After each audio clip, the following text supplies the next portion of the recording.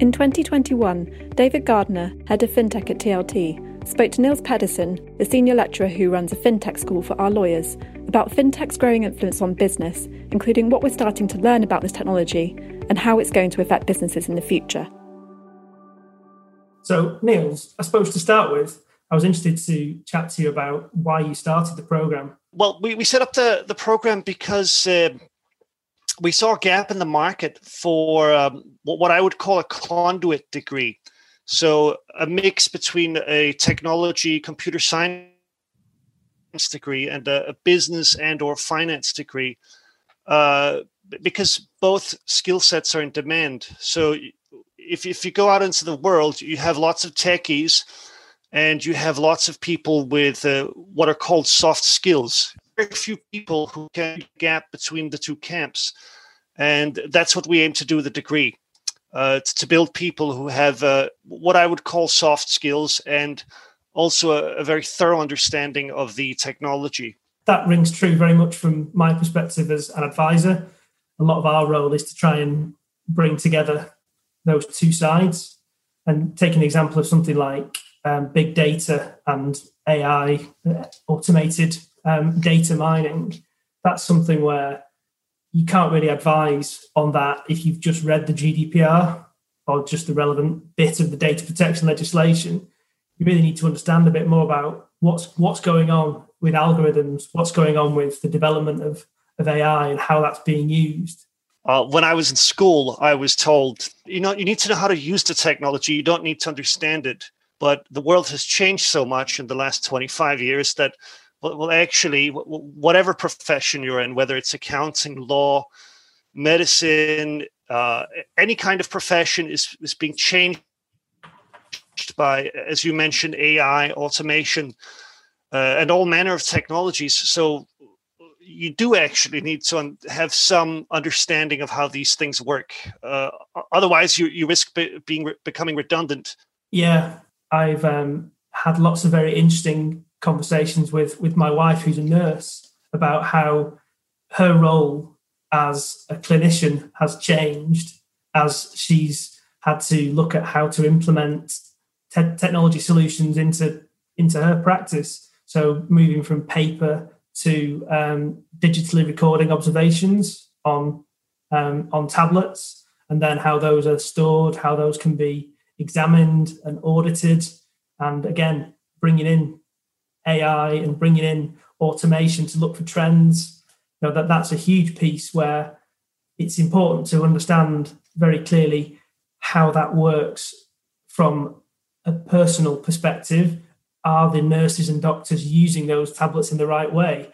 But then also at quite a deep level, what information are we collecting? Why are we collecting it? What are we going to do with it? And bringing it back perhaps to fintech, it's quite interesting to see how this affects everyone, because everyone is participating in some way in the financial system. Yeah, absolutely. We don't have a choice, right? Because to pay the rent or to pay the electricity or get food, we have to use money. And as a society and businesses and people, we're all too happy to use technology for very specific things. So I would imagine it in the case of your wife, it would be, gathering data about, say, the health of the patients and trying to, in order to try to make things better. But though we seek very specific answers, our use of technology gives rise to all sorts of questions. So I think you mentioned data protection issues, and how people actually engage with it. We employ technology to be used in certain ways, but then there's always the human element. And I think it's really important not only to, there's a focus on making technology better, but we also need to train ourselves as people and professionals to become better at using technology. And the same goes from a finance perspective, where fintech solutions can be used not only to give you information, but also to try and help you to make better decisions and give you information that allows you to make choices and have access to financial products that you wouldn't otherwise be able to get hold of, because you can have a detailed analysis of your spending habits above and beyond what's possible on a standard credit check. That means you can then potentially access credit in a way you couldn't before. You can get advice from an app where you wouldn't perhaps seek out or be able to afford to go and speak to a financial advisor.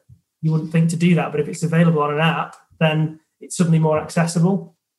Yes.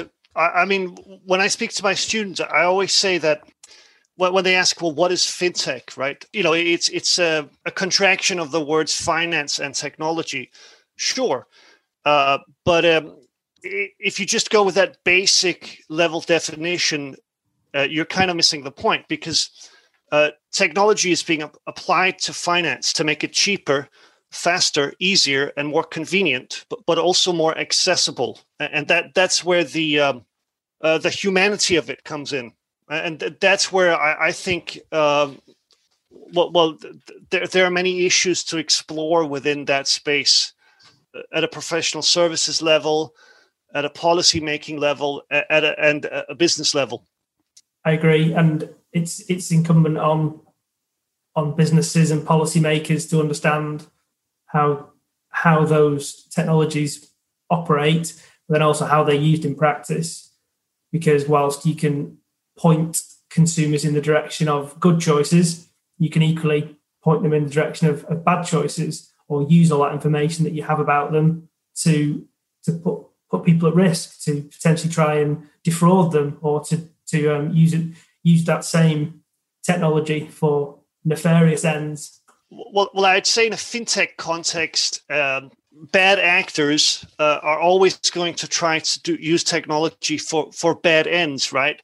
But I think one of the things that can be preempted and prevented is helping people understand how technology works, helping them understand the risks, the upsides, the downsides, and thereby make them more able to use these tools, these wonderful technological tools that we're given, whether it's blockchains, AI, APIs, cloud computing, use them appropriately, and thereby minimize the risks of, let's say, consumer detriment or data loss or anything really going wrong. I think that there is a conversation to be had about that. So, for example, I would venture that this conversation is going through a cloud platform, perhaps somewhere in Alaska or Iceland. And the frightening thing, according to research by McAfee, very few IT professionals have a firm grasp on the risks and the extent of the use of cloud computing. And so if the lack of knowledge is so pervasive amongst IT professionals, well, then it's even more lacking amongst the rest of us. And so a lot of issues relating to, say, financial crime, cybercrime, hacking, etc., can be prevented by awareness at all levels of an organization. Yeah, agreed. And I think what's often missed out when techies in particular, they often focus on the nuts and bolts without necessarily seeing the bigger picture. So it's understanding that human layer. And again, the good advice and the good learning comes from understanding the interaction between the technology and its use in practice. So whilst we do need to add the interface to the technology to make it more usable, we also need to upgrade the software inside the humans. So it's a two-way street. Yeah, completely. And that goes for developing new products in fintech as well, understanding what is your consumer base. If you're a financial services business or you're a fintech with a great idea, who's going to use that? How will they use it? Will they understand the proposition that you're putting forward?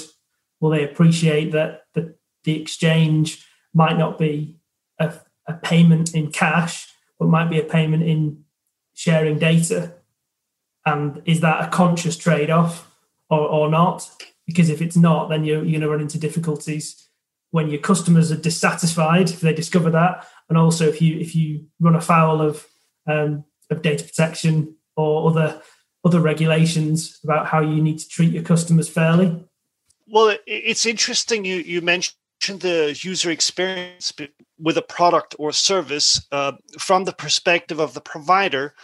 They think of cost or the service level or the quality, but from the perspective of the consumer, we think of cost too, but we also think of ease of use, any hassle, how much time we have to spend. Some people are fine using apps, and some people are not. Now, I don't think it's either or. So for example, there's an app called MyEva, and it's a robo-advisor, but it's not a pure robo-advisor in that it's not an app that just gives you financial advice. It's an app that surveys the consumer's financial needs, and then it puts them in touch with an appropriate, say, mortgage advisor or financial advisor. And I think there is a future for a lot of solutions and a lot of businesses. So use technology where it improves the user experience, where it makes it quicker and more convenient, and then deploy a human touch where the users, they need it. So where they have the greatest level of uncertainty, and where they need the most help. So perhaps the technologies that will be more successful are the ones that don't try and prescribe the answer, don't try and prescribe or take a guess at who you are, but actually respond and give you intelligent options about what you need to do. One thing I was interested to talk to you about was any particular areas that you see as of particular interest going forward, in the short to medium term. We've talked about blockchain briefly. We've talked about perhaps AI, machine learning, big data. These are very powerful tools. And I suppose one thing that strikes me is they're becoming more pervasively embedded in the financial system, in the way the system operates, in the way decisions are made. And that means the risks become greater, because it's not just an individual risk for me using one product. It's actually this platform is based on the assumption that these technologies work and work appropriately. I think that the blockchain technology will be used behind the scenes increasingly, because it is difficult to understand. It's difficult to apply. You need quite a high level skill set. So I don't think, without a user interface, that I don't think blockchain is appropriate for consumer solutions. Now, that said, you could say the same about email, right? So email works because there's a very good user interface on top. In fact, blockchain and email rely on very similar technology under the bonnet.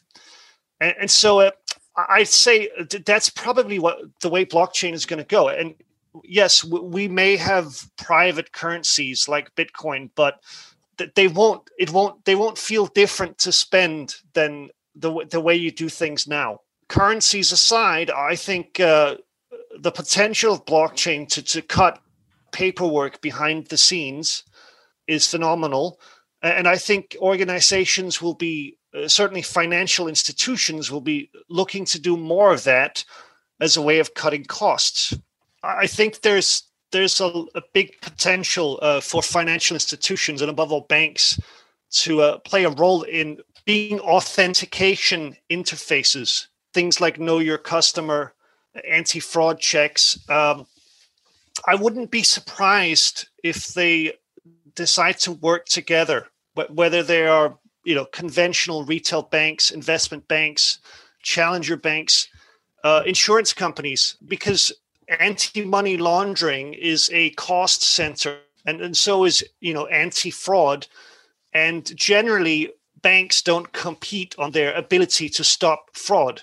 So they have more to gain from collectivizing this effort. The whole industry has something to gain from rates of fraud across the board. We see that already in a number of areas where institutions are starting to work together between themselves collectively, or with organizations that would traditionally be seen as their competitors.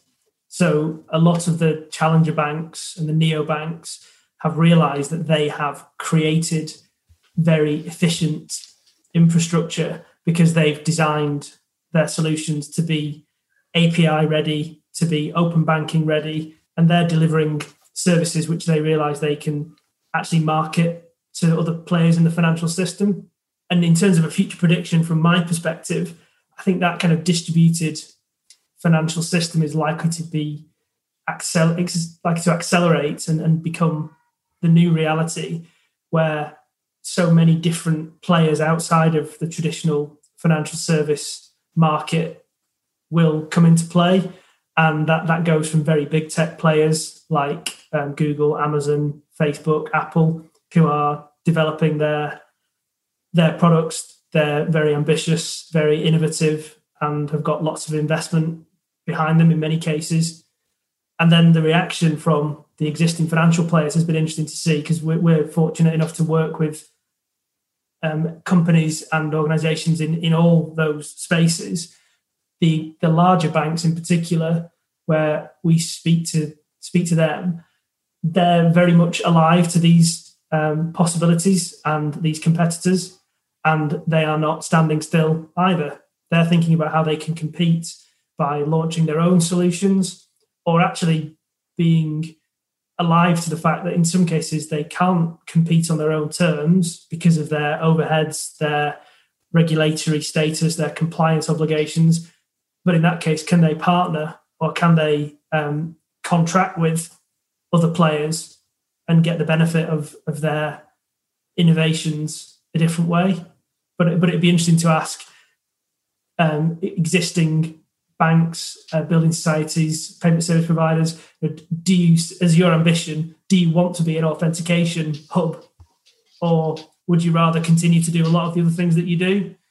But if you don't keep an eye on this area, then you may be pushed into a position that's what's open to you, that's what's available to you, because other players have come in and chipped away at your existing customer base, your existing proposition, and done so with a new idea, a better app, a lower cost base. I think all that realignment is definitely in progress and likely to accelerate. There's that systemic point that I mentioned briefly earlier on, that not only is there a personal risk to me if I'm using an app that gives me the wrong answer or misuses my data, there's a systemic risk if every financial institution is operating based on Amazon Web Services or Microsoft Azure. If everyone at that platform level shares the same infrastructure, then they share the same risks. And we've seen regulatory moves in that space as well, where there's increasing demands on financial institutions to document how they are outsourcing services, how they're using the cloud. Have you got any final thoughts or remarks? I thought I'd want to ask you about the image people have of lawyers. Maybe I've watched too many films, but my image in my mind is someone who sits in an office, maybe somewhere in Holborn with, very high ceilings, even higher bookshelves, and they read through dusty old statute books. How do you think technology is going to change that image in, let's say the next 10 years? So I think the reality is the business of law is changing already. If I look at how we use technology at TLT, it's a world of difference from how we worked even 5 years ago, probably using technology that didn't exist, say 10 years ago. So the legal tech element across our business is huge, and our future law initiative is one that is pervasive. It's not just an add-on anymore. It's a core part of how we do what we do. And I'll give you a couple of examples. We have a product called TLT Legal Sifter, which allows you to use AI to review contracts and do so in a matter of seconds. And that's a tool that we use ourselves in the business, because it helps our lawyers be quicker, more efficient, more consistent. We also use it to offer a service to our clients. So that's a subscription that our clients can sign up to, and in a way, that's doing the same service that we've always done, reviewing contracts, but in a different mode. But on the other hand, it's actually quite a sea change because it's a law firm as a SaaS provider, software as a service provider. And the interesting part there is we understand that the AI and the tool can do a lot of the heavy lifting and can pick up the pervasive points that come up time and time again. But we provide that as a service with a helpline attached. So if you've got a query about an edge case or something where you see the standard response, but your particular scenario doesn't fit squarely within it, then you can speak to a qualified lawyer and they can advise you. I think the expectations of law firms from clients will change, and we will be expected to provide document management solutions.